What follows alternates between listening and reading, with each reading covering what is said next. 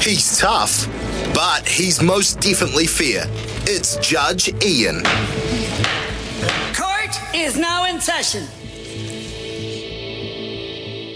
All been waiting for this. We've been waiting for this. We've danced around it, Smithy, really. The Spanish football disaster, the saga, the train wreck. Luis Rubiales, he's got to go. Nobody understands why he won't go. His mum is still locked in this church on hunger strike. But the question for Judge Ian is, can the head coach Vilda stay on? Controversial figure before the tournament, won the tournament.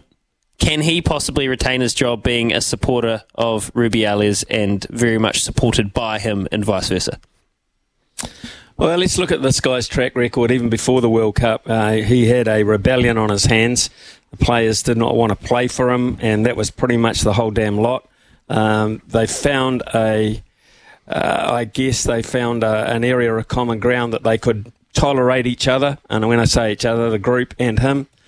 And incredibly, they found common ground which was solid enough for them to go on and win the World Cup.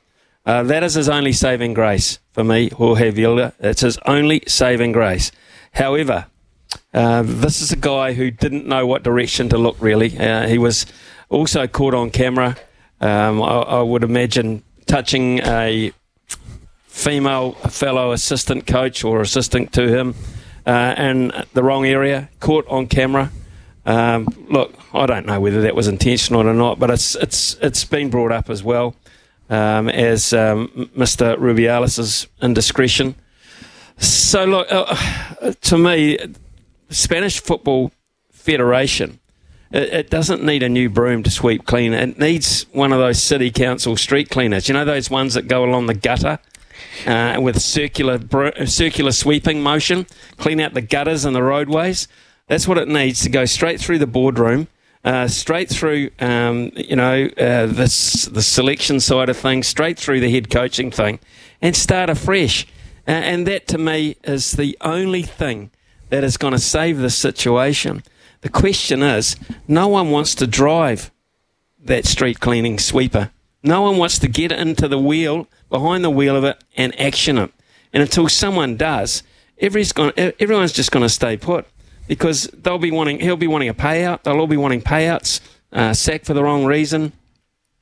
This could go for a long time. It's gone for so long now. This could end up in court. You know that.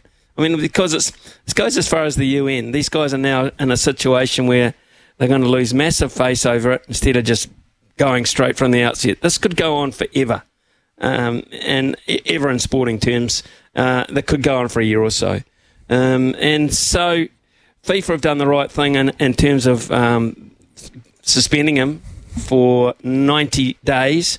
It's probably about as far as they could go, in the hope that in 90 days they can sort it out. And sorting it out means he's got to go. They both got to go.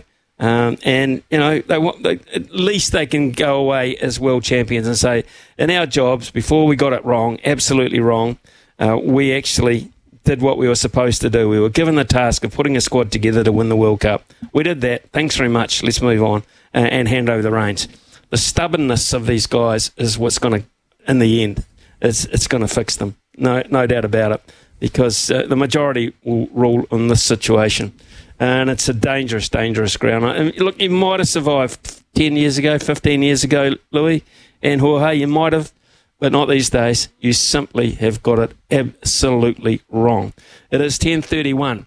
We're going to push Stump Smithy up an hour, which means now. In fact, 0800. Louis, you want the verdict for me? Got to go. Absolutely got to go. Sorry, got to go. Perfect. Yeah, can't close court without the official ruling. Then open up the court of uncertainty here, which is 0800 150 811, 0800 150 811.